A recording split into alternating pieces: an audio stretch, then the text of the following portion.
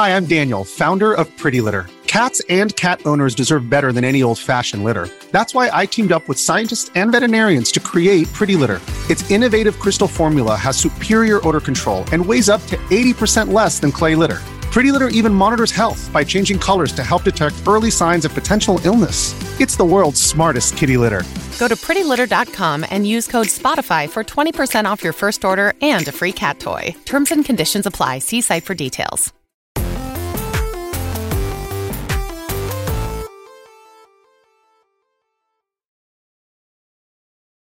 Yo, what's up? Welcome to Kind of Funny Games Daily for Monday, August 30th, 2021. One of your hosts, Blessing Adeoye Jr. Joining me is White Drake, a.k.a. Tim fucking Geddes. How do I feel about that, Bless? I'm going to tell you right now. Like it? It'll grow on you. Now. It'll grow on you. Yeah, we'll see. Gary would have hit gold when he came up with that one. He did hit gold. Well, let me tell you, it does excite me. I do like it, but it gives me this like little tinge of fear. You know what I mean? I'm what's not there really to fear? Sure. I don't know. You think We'll Pusha T is going to come after baby. you? You think White Pusha T is going to come find you? Reveal your Holy sons shit. to the world? I don't want to meet White Pusha T. That sounds very, very Who do you think scary. White Pusha T is? Is it Nick Scarpino? No, it's not. No, I don't know. But don't ever put that out into the world. I hate that. God. Tim, how you doing? I'm doing real well, Bless. It's been a much needed weekend. Got to play some video games. You know what I mean? I've been dabbling with Psychonauts. I haven't gotten too far yet, but excited to talk more about that. Play tonight. Talk on Gamescast tomorrow. Also played a little game while I was downloading Psychonauts. Something caught my eye on the Game Pass screen that was called hold on. I wrote it down. Quake. No. It was next Sonic to Quake, Generations. though. It was next to Quake. Art of Rally. Okay. I've never heard of this. No.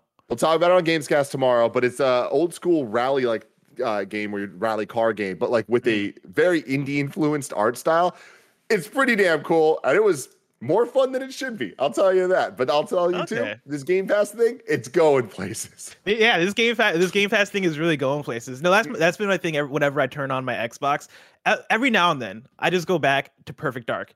Just because it's there, right? Just because it's there, and you're like, "Well, we got options." Yeah, it's like, why not? Why shouldn't I boot this thing up? Where are you at with Psychonauts 2? Because I still haven't booted that thing up. Real early. I just got it downloaded, got it set because tonight's going to be my playtime with it. Like, for real. Are you enjoying it so far? And you're 30 minutes with it? Yeah. I am enjoying it. It's still it's one of those things, like I've said before, like the Psychonauts never grabbed me. The first one, I kind of like didn't really love it, and so far this one isn't proving my opinions wrong to myself. But we'll see. Andy was playing through. I saw he was tweeting about it, saying that like he gets all the Game of the Year conversation. I'm like, okay, really? Yeah, and like going into it, I think me and Andy were in more similar places about it. So hopefully, I just got to keep pushing through. Yeah, I can't wait to start it. Like I meant to start it this last weekend, but I got pulled into a game called Genshin Impact, and I've played maybe about. God bless you. I've played maybe about 10 hours of Genshin Impact in the last 3 days. Holy shit! Okay, getting ready for that Aloy.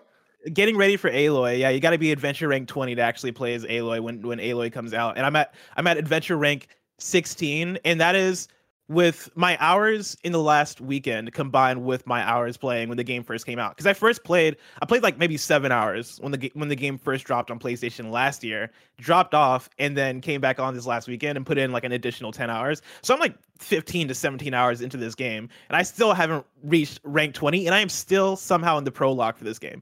But I'm having a blast. Hilarious. Yeah, it's wild because this game is surprisingly.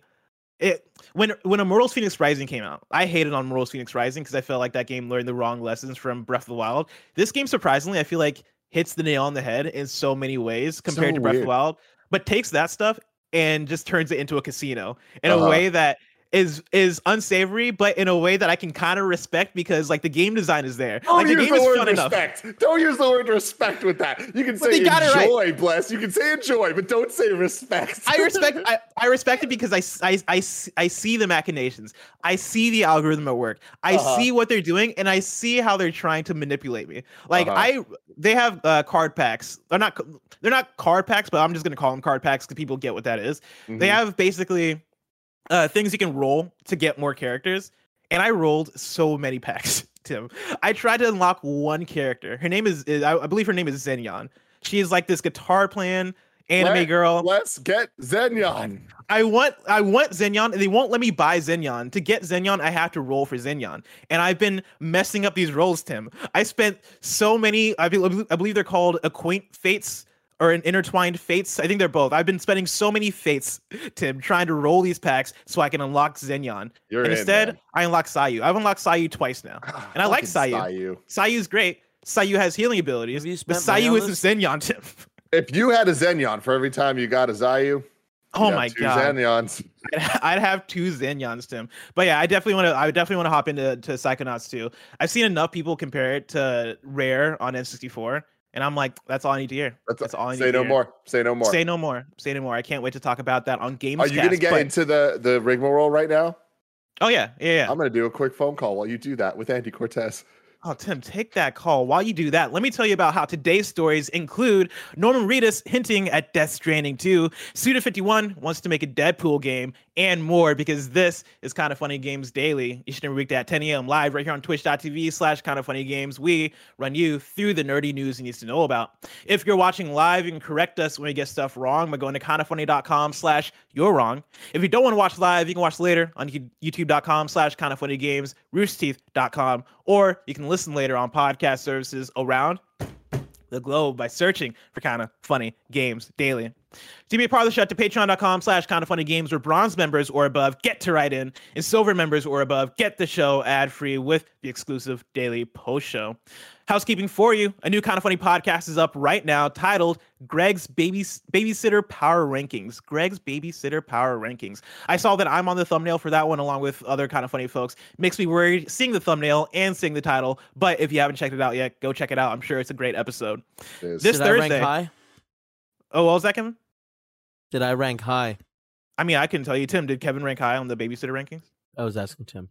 Oh, yes. Yes, you did. Yeah! I'll take care of your baby. That's upsetting to me. That's upsetting. Did Kevin rank higher than I did?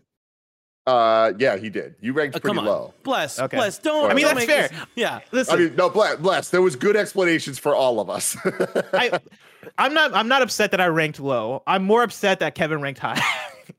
Hey, you give me a baby. I'll raise it right. I don't know about that, bro. I don't know. That. Oh, we're gonna have to do a sequel. Look at with what Bless. behave my dog is. I mean, a dog's not a child, but I digress. This Thursday, you're getting a new episode of The Blessing Show. What experience do you have? Well, that's why I'm not upset that I ranked low. It's just the fact that you ranked high because I want to know. I feel like I would be more careful with a baby. No, you never see me with a kid. Kids love me. I take care of kids so well. I mean, actually, no, I do have experience with like taking care of children. I worked in an elementary school for 3 months. All right, Kevin, for 3 solid months, I worked. And then you got fired for negligence. In an elementary school. Negligence. I can't. It's not working.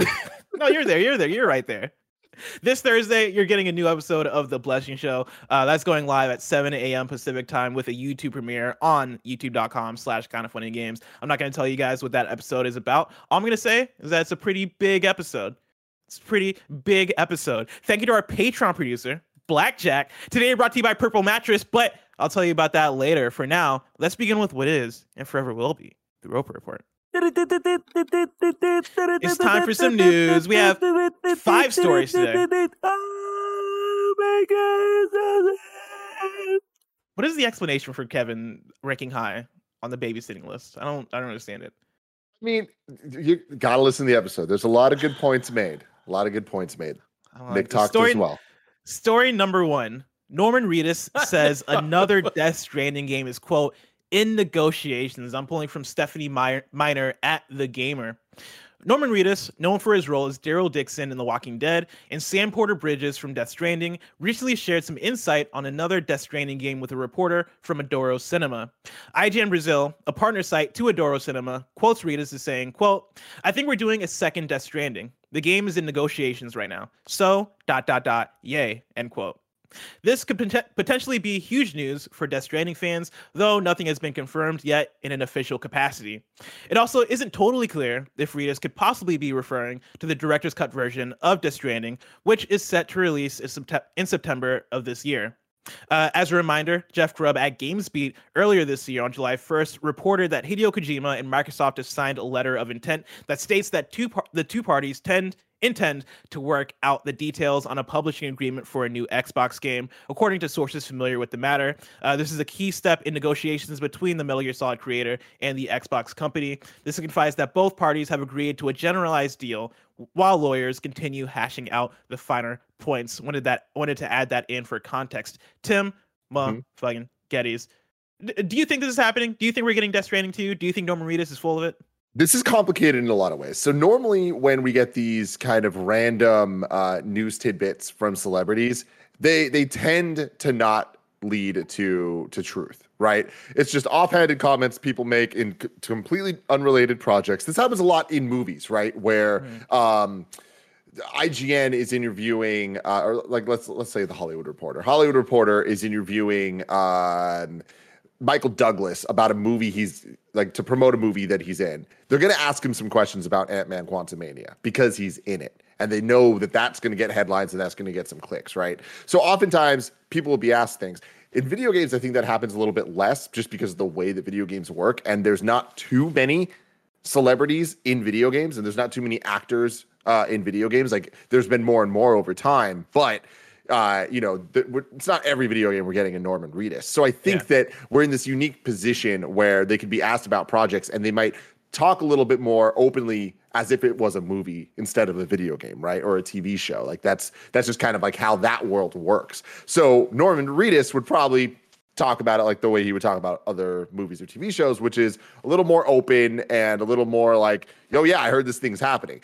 In the movie and TV world, I heard this thing's happening. There's so many stages of green light and scripting and approval and pickup and all of that stuff before it ends up on TV. Whereas video games is a lot more secretive. There's a lot more behind the scenes. And sure, him and Kojima could have had a conversation about Death Stranding 2 at some point. And he's like, oh, yeah, I think it's happening because to an extent, that's not a lie. It is happening where it's being worked on, being thought of. Will it actually end up happening? That's a completely unrelated thing. But I do think that there's more truth to this nugget than normally because it's Norman Reedus, it's Kojima, and all of that stuff, as well as the fact that Death Stranding sold surprisingly well compared to what a lot of people expected it to, and a lot of people thought it did, looking back on it. Like last update we have came out in July, but the update was from sales numbers from March of 2020, and that was at over 5 million.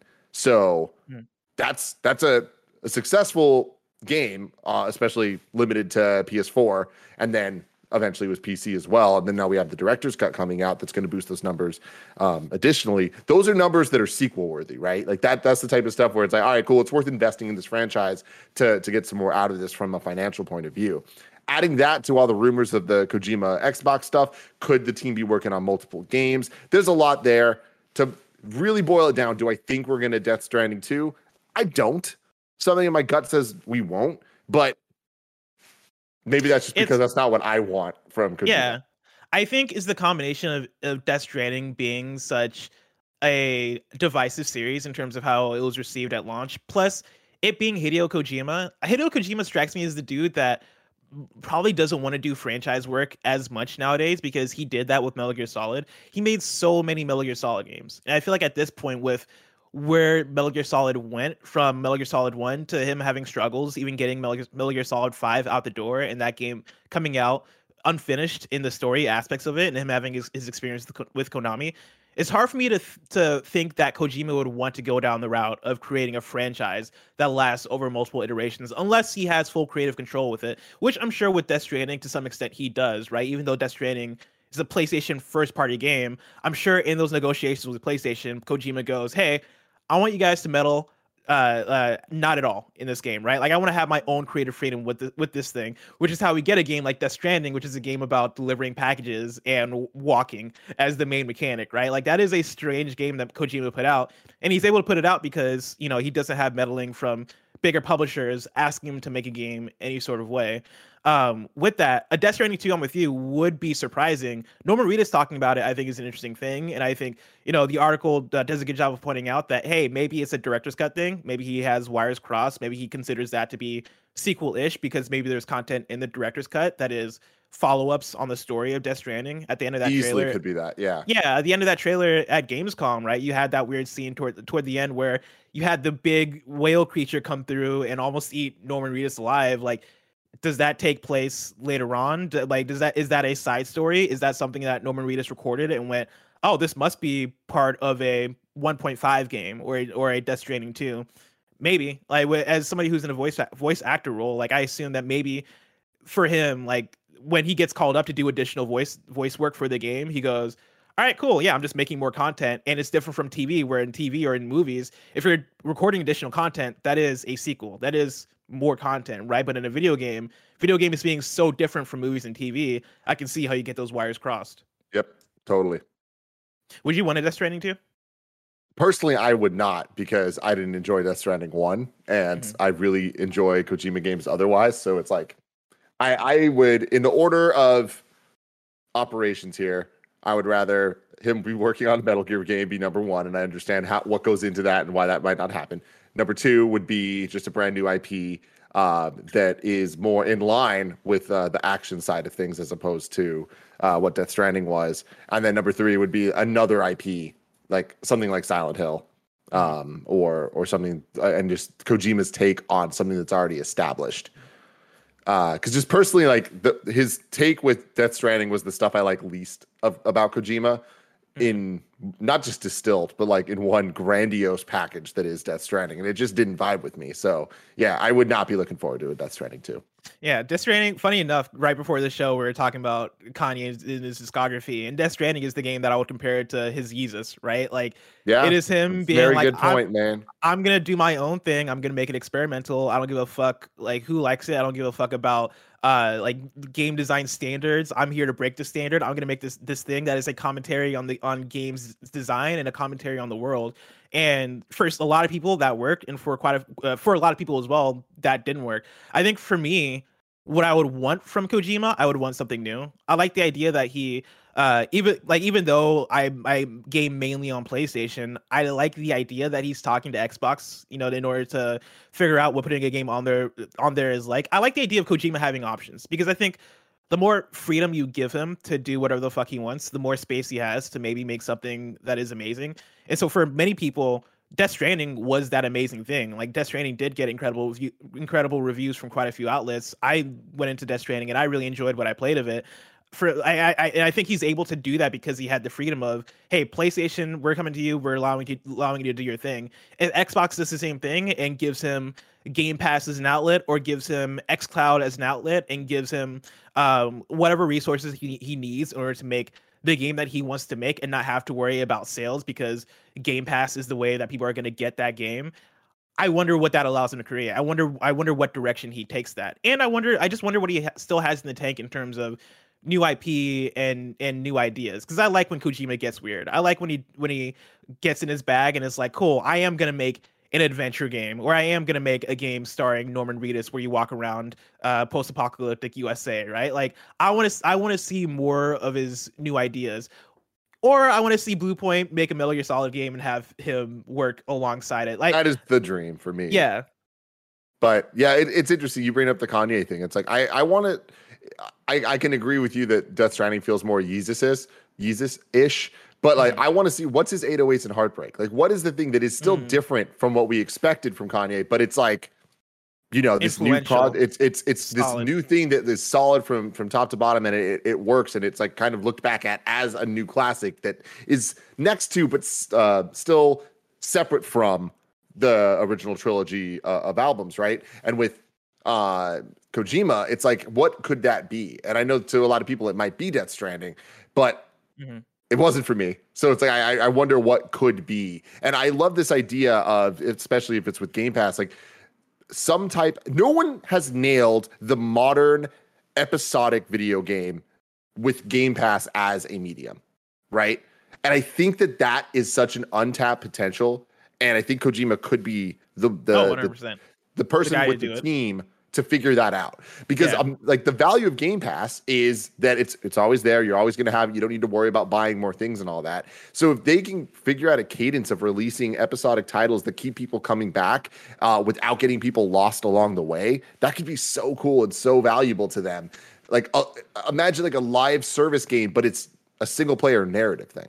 Right. Oh, yeah. I mean, Kojima's mentioned that he's wanted to make an episodic game before. I know Kojima said a lot of things. Just last week, he just was talking about how he wants to make an adventure game. But I mean, I think that would be the avenue to do it, right? If he did want to make episodic, Game Pass is the thing. I was theorizing for a long time that like Xbox would buy Don't Nod because that would be such a good fit, because you had Tell Me Why come out as an episodic thing, right? You had Don't Nod being the folks who created Life is Strange, and like with that partnership, I thought that was a done deal. I thought that was I thought that was an easy get for Xbox. So I'm surprised they haven't even done that yet. But for Game Pass, I think that makes so much sense, especially when you talk about the marketing strategy for it, right? For something like Game Pass, I think it is smart to have releases that evolve over time and to have people coming back to it repeatedly. And so if Kojima was putting out, let's say, a 12 episode episodic thing where one episode comes out a month, that is going to keep people subscribed to Game Pass for that whole year to experience that full thing, right? Like for Xbox, you got to find smart ways in order to keep people hooked on the service. And I think that would be a slam dunk in terms of doing it. Totally. Tim, let's continue talking about big game directors. The story number 2, Suda51 wants to make a Deadpool game. I'm pulling from Chris Scullion at Video Games Chronicle. No More Heroes creator Suda51 has stated that he would love to make a Deadpool game with Marvel. During a 2-hour launch live stream with IGN Japan, Suda was asked what was next for the developer, or what was next for developer Grasshopper Manufacture now that No More Heroes series is over. Quote, "The broad answer is we already have a lot of products that are in development," Suda replied via a translator. Quote, "And over the next 10 years, we have 3 original IPs that we were working on and we have already planned out." Quote, "So you can definitely look forward to a lot of new, interesting original IPs from Grasshopper. We also, of course, have other plans and are working hard on them to bring them to fruition. But in terms of the kind of things I'd love to do, I'd love to work with Marvel on a Shatterstar or Deadpool game, something sort of Grasshopper-y like that. Maybe a Quicksilver title or maybe a Quicksilver title of some sorts. So Marvel, you know," end quote. The third and seemingly final game in the main No More Heroes series was released last week, after which Suda took to Twitter to declare that this series was over. Tim, have you played No More Heroes 3 at all? No, I have not played 3 yet. Well, where are you at? I missed, I don't know if we talked about this on the show last week, the fact that No More Heroes 3 seems to be the final in the franchise. Like, where are you at with that? But then also, where are you at with where Suda51 wants to go, like a big Deadpool game? I mean, it's all really interesting. Suda51 extremely talented, and No More Heroes 1 specifically was a very important game for me, and I loved it so much. It was so important to the Wii, especially at that moment in time, and it just felt so fresh and so different compared to anything else that we had.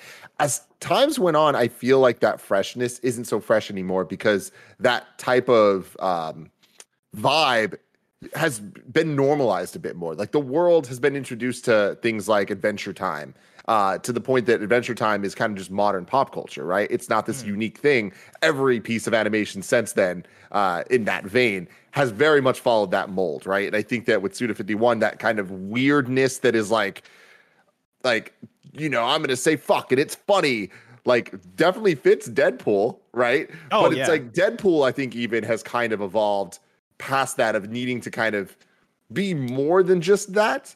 And so I wonder what this could look like. You've been playing 3, like I was seeing your tweets about it. It seems like you're not in love with it. No, yeah, I'm split in 2 directions, because I love Suda51 and the Suda51 attitude is there. And like No More Heroes 3 has its moments. It has the stuff I love about Travis Touchdown and what I love about this series, and it has the style and it has the cutscenes and all that stuff. But for me, the gameplay was what held a lot of that game back. It feels like a game that was made like the same year as No More Heroes 2, right? Like it's held back so much, but I think the technology of the Switch, but then also them just not being able to bring the franchise forward in any way, if you know what I mean.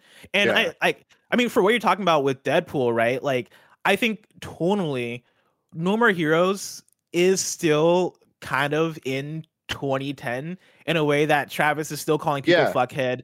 Some of the quote unquote cool aspects of No More Heroes is really like saying the bad words or getting really bloody and all that stuff in ways that like feel still rooted back in the last decade, but also in some parts ways that feel fresh and cool. Like I think No More Heroes 3 can be hit and miss in a lot of those moments. But that said, after playing No More Heroes 3, I could see Suda51 making a really interesting Deadpool game.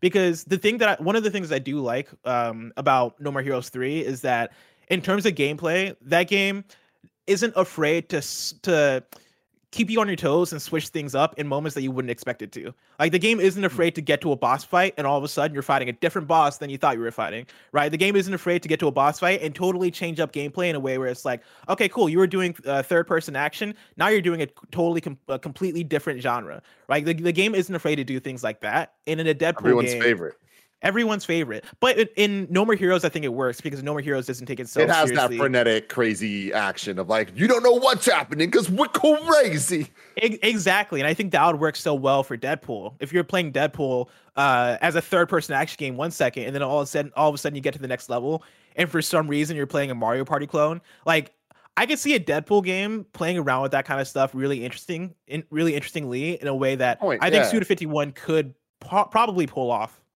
Yeah, that could be really cool. And it would have to be a smaller game, I think. But I think that definitely could work. It's always interesting when we see these kind of games come out from these renowned creators.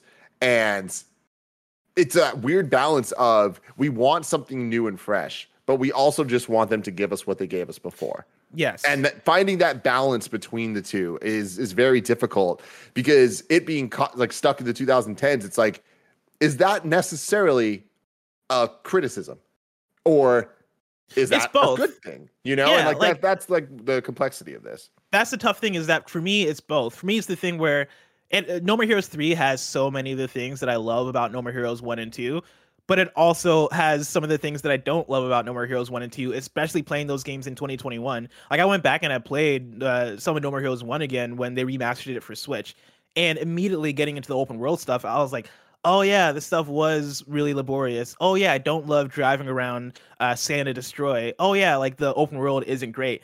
And a lot of that stuff they got rid of. Goddamn coconuts. I gotta collect these goddamn coconuts. And they brought back a lot of those same things in No More Heroes 3. And No More Heroes 2 got rid of that stuff. I think that's the thing that frustrated me the most with No More Heroes 3 is the fact that No More Heroes 2 really pared down a lot of that filler content that No More Heroes 1 had. They got rid of the open world. They replaced a lot of the jobs with 8-bit/16-bit mini games, stuff that I would say was more fun to actually do. No More Heroes 3 added a lot of No More Heroes 1 elements back in a way where I was like, wait, really? Why would you do this? But I think the thing that would help out with a Deadpool game for Suda51 compared to No More Heroes 3 is the fact that I think in No More Heroes 3, I got to a point in that game where it felt like they ran out of budget. It felt like they're like, okay, cool, the game's opening up, and in order to actually make this game a decent length, we have to add in a bunch of filler, we have to reuse a bunch of assets, we have to pare down combat a bit compared to No More Heroes 2. And for me, that it was more so a thing of budget rather than the game design vision not being there. If Suda51 is making a Deadpool game, I'm sure he would have the resources that Disney or Marvel would want to give him to actually make that game good.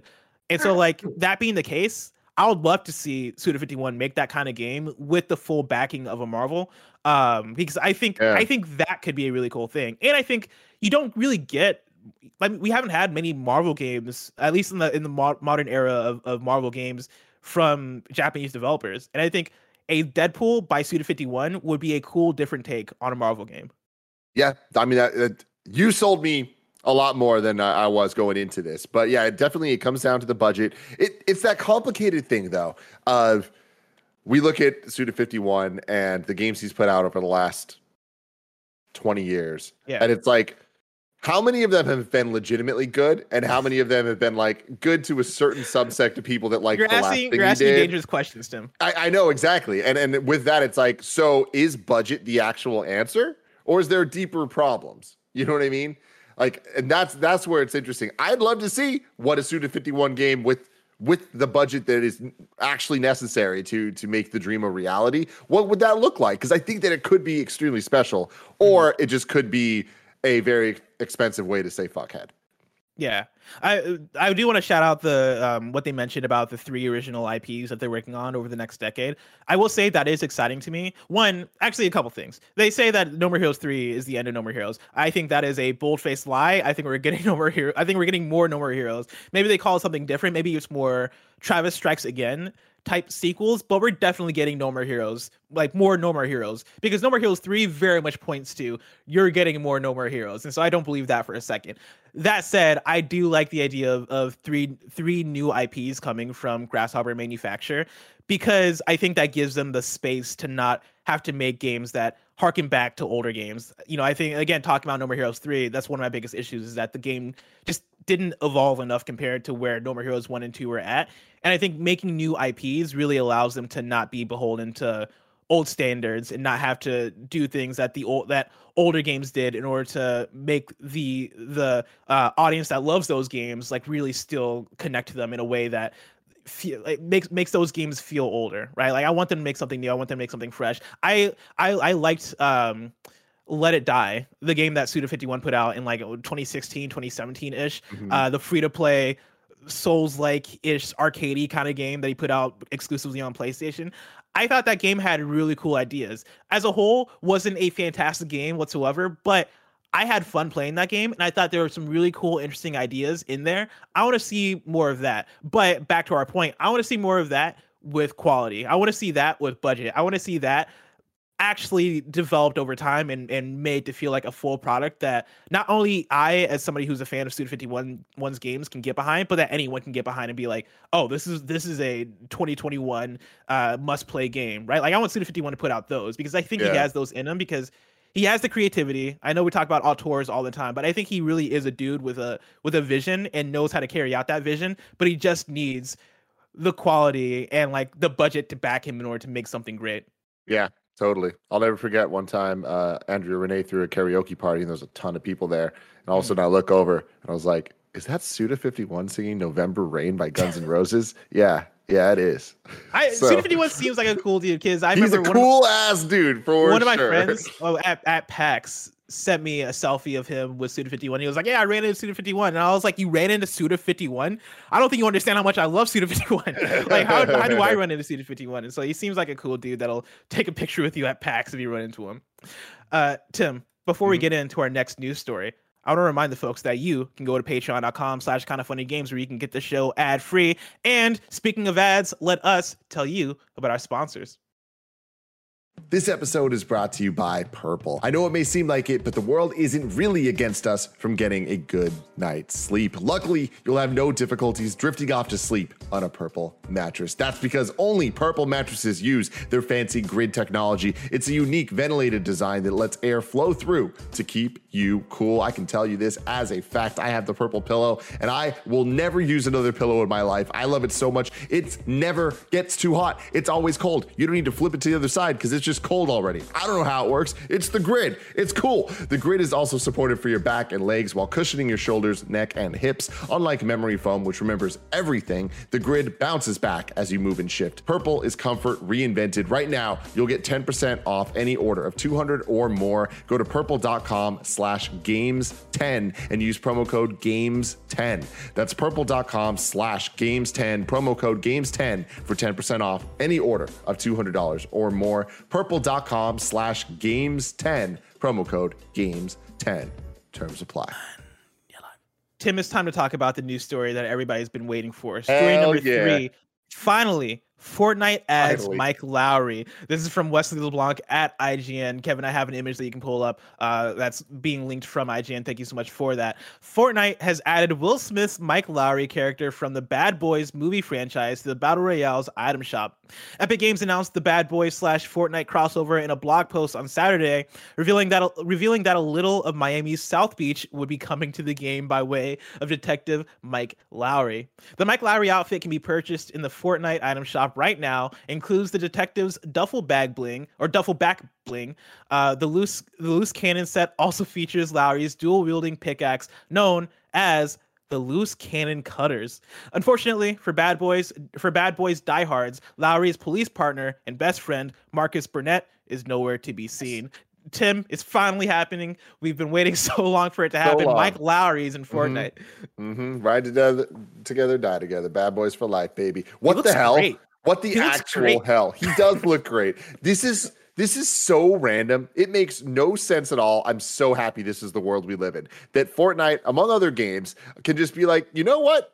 We're just going to do this partnership. Why? Because it's cool. And there's someone out there that is going to vibe really, really hard with it. This is the type of news that has transcended my normal group of Twitter follows of people be like, Josh McCouga might be playing video games for the first time in his damn life because of this. You know what I mean? What the hell, though? Why, Bless? Why? Why is this happening? Out of all of Will Smith's roles, you pick Mike Lowry to put into Fortnite. You could have picked the Fresh Prince. You know how cool the Fresh Prince would have been in Fortnite?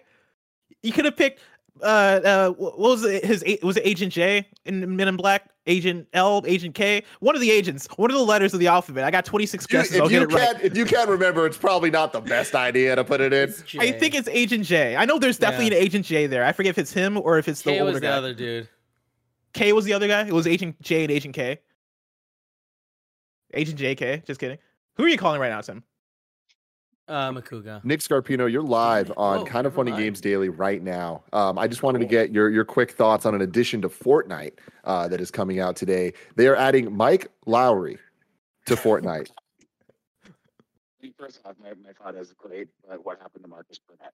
And I think we can all agree that he is, like me, the short foundation of the Bad Boys organization. And I'm just going to say it right now. I think he's getting cheated out of his calling. Yeah. The unfortunate news is Marcus is nowhere to be found, so you'll have to play as Mike.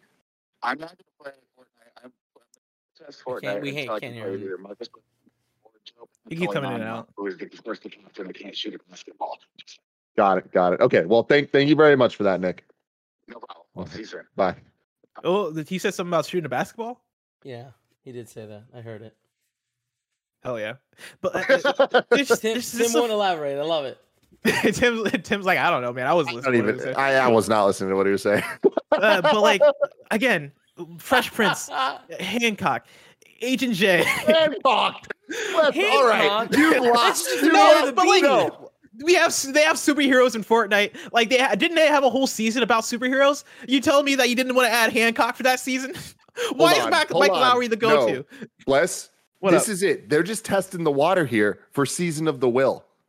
Okay. Oh my God. When we finally get Hitch, there's a way. We get literally there's just like 20 different versions. Will Smith literally plays Deadshot. Like that DC heroes. Will's character from Wild Wild West. That's a great idea. Yeah. There we go. God. Gemini Man. Both versions. Old Will Smith, young Will Smith. Yeah, Will Smith from 7 Pounds. And depending on which one you play, one's exclusive to the 120 frames per second version. Oh, that's pretty cool. That'd be dope. Yeah. That'd be dope. Give me Will Smith from Concussion. So few people got that reference, I bet you. It doesn't matter. The people that did, they fuck with it hard. Exactly. And that's what it's all about. Plus, here's the thing. Can you imagine being Emmett Watkins Jr. and seeing this news? In your mind just exploding. Emmett Watkins Jr. had a week last week. Because he got a new Kendrick song. He got the announcement of a new Kendrick album and the fact that Kendrick's changing his name. He got a Saints Row game. He got a Kanye West album. Emmett Watkins Jr. is living his best life, and I'm happy for him. Yeah. God bless. Good for him. Tim, let's talk about story number 4. NetEase is in talks to hire the creator of Yakuza. That is the games, not the organization. I'm pulling from Takashi Mochizuki at Bloomberg. NetEase is in final negotiations to poach Yakuza franchise creator Toshihiro Nagoshi from Sega, a sign of how Chinese games companies are expanding beyond their home turf during a government-led crackdown.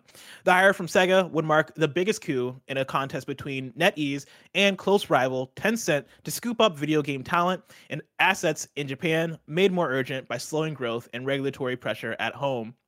Nagoshi, who developed and helms one of Sega's most successful action series, is expected to set up his own team and create new games, people familiar with the matter said. He hasn't signed a final contract, and his duties have yet to be finalized, they said, asking not to be identified, discussing a private deal. To add more context, I'm gonna pull in Luke Plunkett from Kotaku, who writes regarding the same story. Nagoshi joined Sega in 1989 and has worked on everything from Daytona to Virtua Fighter to F-Zero GX.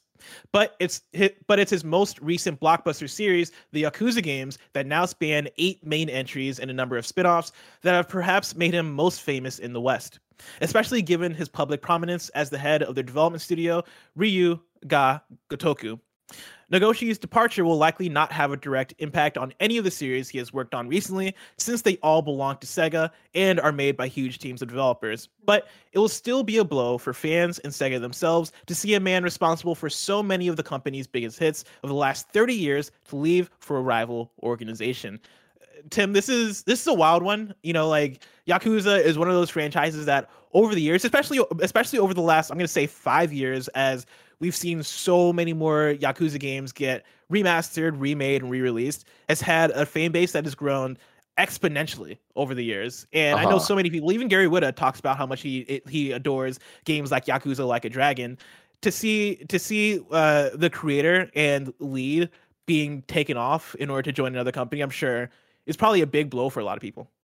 Yeah, this is interesting. Like, we're talking about a legend here. Like, this dude is responsible for so many Sega franchises, at least in some way. Like, I'm talking about Daytona, Virtua Fighter, even F-Zero GX, which was a collaboration between Sega and Nintendo back on the GameCube. Like, that was back when Nintendo was getting really weird, and like they allowed Capcom to make a Zelda game with the Oracle games. They allowed I think it was Capcom to partner for Star Fox Assault, and for F-Zero to partner with Sega to make this game, this more arcadey style thing, because they had that background, that infrastructure, all the way to things like Super Monkey Ball that I've been talking about a lot recently because we've been seeing the trailers. Like, you just love so much, and it's interesting to see him leave, especially to go to NetEase potentially. Like, there is this whole world of video games that we just don't know much about. We just talk a lot about, Bless, when it comes to the Tencent and NetEase and all this stuff. And there's this future building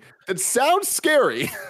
Dude, I while reading the story for the show, I just looked up NetEase's output, like in terms of games. I went through the games and I was like, I've heard of none of these games. Like, scrolling through, there are games that probably have gigantic audiences in other countries that we're just not aware of, because we're here in our echo chamber of being in the West and playing a certain type of game. But when you look at the numbers, when you look at the size of the audiences, right? Like NetEase and Tencent especially, but we're more familiar with Tencent because of Riot and all the other Tencent holdings companies.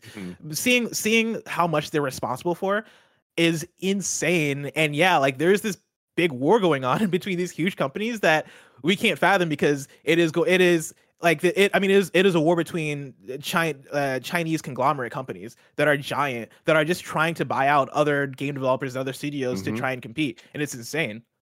Yeah. And so, like, this is kind of interesting, though, of like them making this move, targeting a specific person. And like, what does that mean for what NetEase's plan is? Like, are they trying to, take the foundation they have of money and kind of audience, with all the different games they have, and try to add some quality control to that? Like, that's not necessarily the worst thing, right? Like, this is sad news for Sega, but Sega's been an interesting place the last decade anyways, right? Like, in so many ways, a lot of these franchises are, and I don't necessarily mean this in a bad way, but on cruise control, where it's like, they got this. They have teams that understand what makes Yakuza, right? Like, I think that they'll be able to continue without him being there, but it's just weird times, man. This headline doesn't sound exciting, but it could potentially lead to an exciting world where there's a whole other side to video games being created that we are talking about, and they aren't just flying under the radar for the West.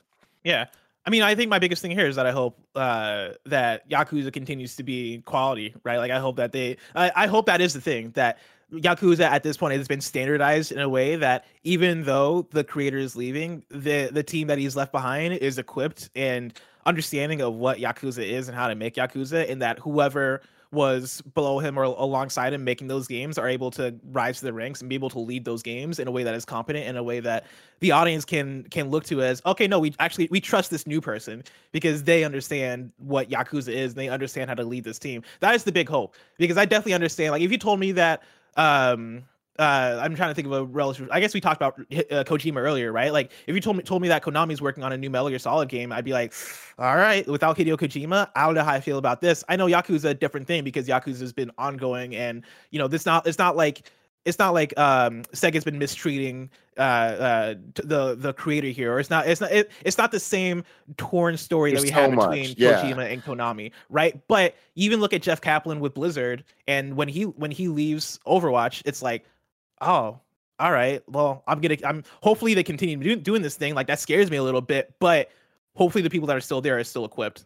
Yeah, what's interesting about what you're saying here is the Kojima Konami thing. Obviously, there's a lot more into it because of the politics and all that, and the shadiness and all that, let alone where Konami is right now as a video game developer and publisher, where it's like not good, right? Like they are not really making video games, and especially not great video games like they used to. Yeah. Whereas with Sega, it's interesting because to apply it to this logic of a creator and how important they are and all that stuff, like, between me and you, Bless, I feel like we are more qualified to talk about this than most. Like, Sonic Team's Sonic games aren't the best Sonic games of recent years. Mm-hmm.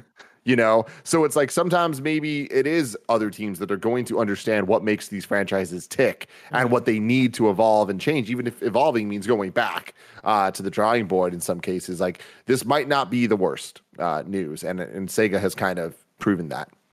Well said, Tim. Let's round out the Roper Report with story number 5. It's a quick one. I'm pulling from Nival. Disco Elysium has been rated for Xbox One, Xbox Series X/S, and Switch, which I'm going to say is very exciting. Everybody should play Disco Elysium. Disco Elysium, of course, is the CRPG game, the top-down. You are playing as a detective. You've lost a memory. You're going back and trying to solve a case. It has some of the most interesting and complex writing that I've experienced in a video game that I've played.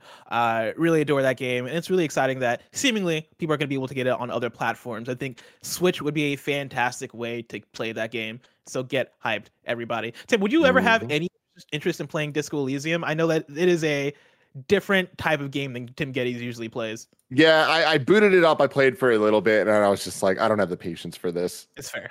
Yeah. That's fair. In my old age, man, it's just like, I know, like, the thing I've learned over time is that there are genres I like, there are genres I love, there are genres I just don't vibe with. And I've always tried to give them a shot. I try to not write things off. And when there are these rare exceptions of, like, there's these games where it's like, you know what, it transcends all of that. It's just so good that you need to give it a shot. I try to. And infamously, I've told the story a million times. That's proven very valuable to me. And it's given me some new favorite genres that I didn't have before. Fire Emblem, when I played it for the first time, Path of Radiance on the GameCube, I would have, before that, told you I hate these type of tactical strategy games. I don't like that at all. Fuck that. I played that. Now I love them. And I'm willing to play other games in that genre because of that. So it's like, I always want to try to give it a shot. Having said that, though, Disco Elysium, it didn't do it for me. And maybe it's just because you need to play long enough for it to grab me, but that's just not where I'm at in my life. Yeah, I mean, I think it's just the fact that Disco Elysium is very much its genre. I remember when the game first came out, quite a few years ago, I was listening to podcasts about it, and on those podcasts, they're talking about how, like, hey, like, I'm usually not a computer RPG or classic RPG, whatever the C and CRPG stands for. I'm not that kind of person, right? I'm not an adventure game kind of person, but Disco Elysium was able to pull me in. Even me playing Disco Elysium, I would say the same thing. Those are usually not my type of games, but Disco Elysium did pull me in. I would also say that I don't think Disco Elysium is going to pull everybody in if you're not into that kind of game. I think it is the closest I've been to, like, or I felt like playing a game is reading a book. There is so much text in that game. There's so much reading. There's so much dialogue. There's so much like, even in the way that the dialogue functions, right? Like, there's so much there in terms of what you can get out of any dialogue sequence and choosing your own adventure and understanding what different dialogue means and how it pertains to the character build that you've created. It is such a complex game, and that pulled me in just because I was fascinated with it. But also, by the time I beat the game, I really adore it, but, like, it didn't turn me into a person that's going to play more CRPGs. Yeah, what does the C stand for in CRPG? I keep pretending I know. I've looked it up before, and I get different answers on the internet, but I'm gonna say computer RPG is the most, like, popular version of that. Okay, it's like the click and point RPG. Okay, cool. Yeah, that makes sense. People also say classic. People go back and forth between computer. And classic. Okay. I get what that's implying. That makes sense. Exactly. Tim, I'm really excited for people to get the chance to play Disco Elysium, but it releasing on Xbox One, Xbox Series S, and Xbox Series X and Switch is so far away. If I want to know what's coming out to mom and pop shops today, where would I look? The official list of upcoming software across each and every platform is listed by the Kind of Funny Games Daily Show host each and every weekday. Yeah.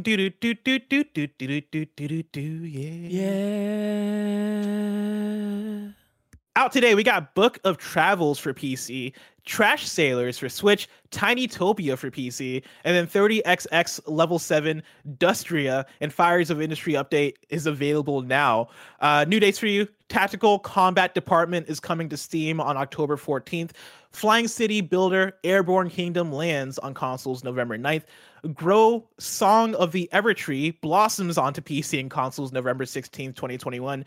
And then Rhythm of the Universe Ionia is out September 23rd on Quest, PSVR, and on Steam.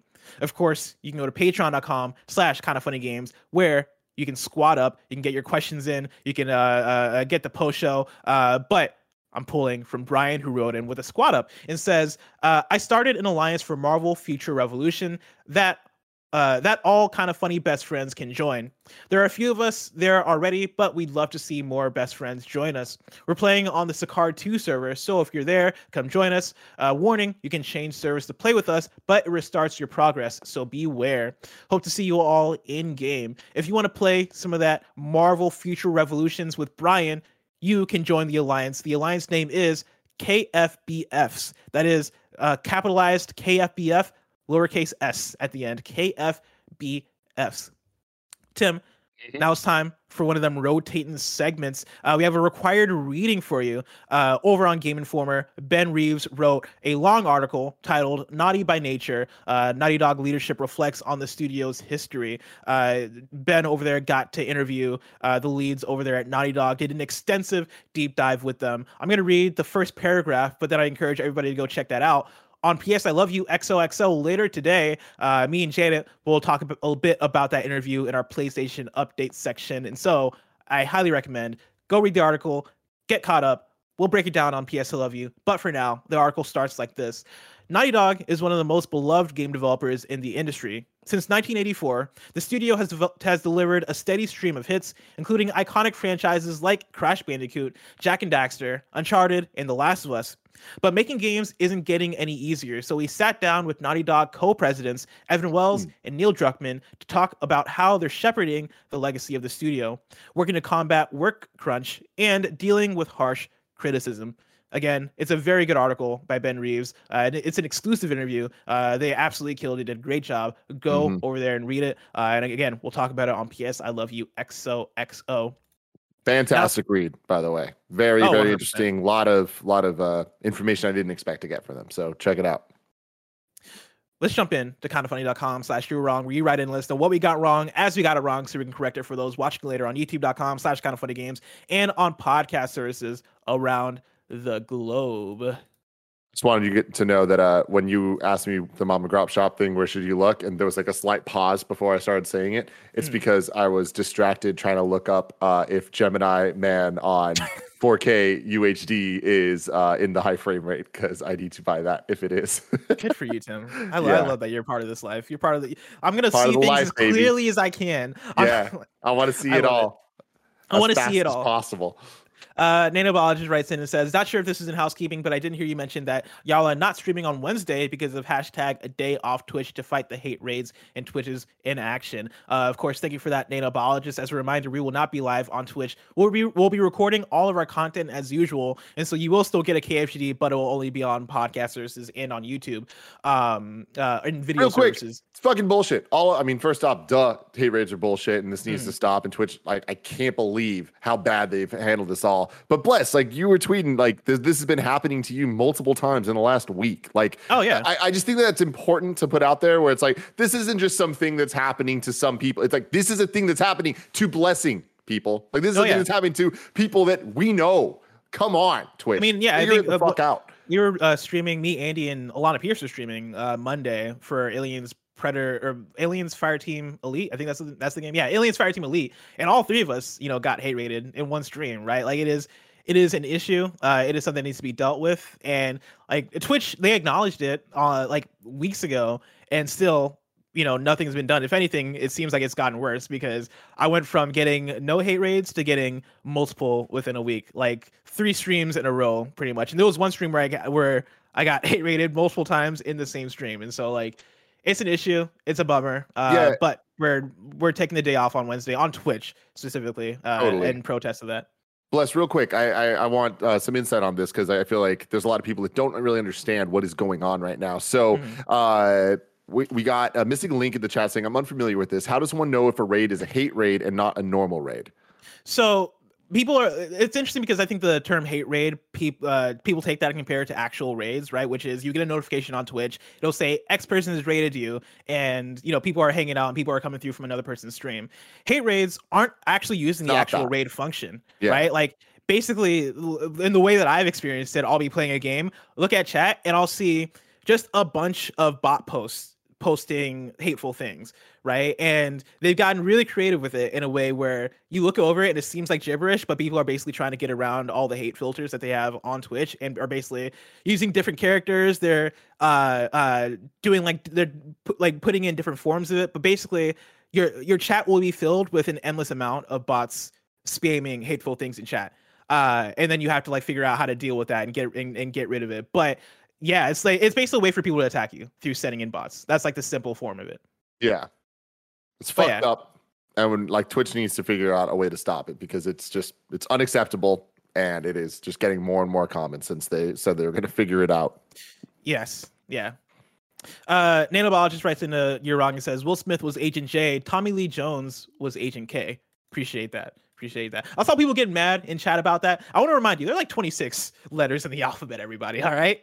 And it's hard to keep, out of all the things that you could have said right there, it was like, Bad Boys was a long time ago. I don't remember. No, what you're bringing up is there's too many letters.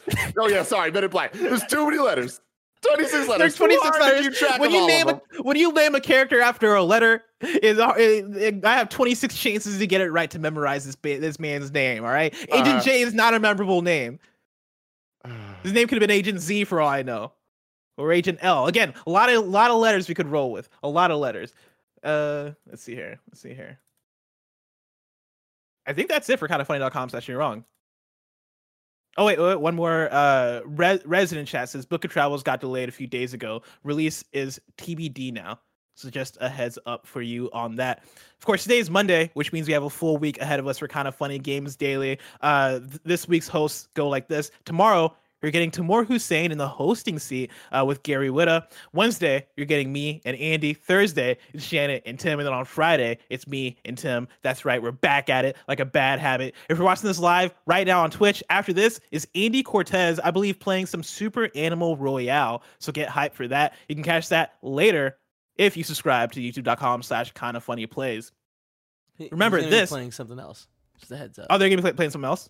Do you know what he's gonna be playing? Nah, he's gonna let the chat decide. So like, get ready to vote. Oh, a little democracy going on in here. Get hyped. You love to see it. You love to see the system at work. Remember, this has been Kinda Funny Games Daily, each and every weekday live right here on twitch.tv/kindafunnygames. We run you through the nerdy news you need to know about. We have a Patreon post show for those that are subbed at the silver level of patreon.com/kindafunnygames. So stick around for that. Otherwise, until next time, Game Daily.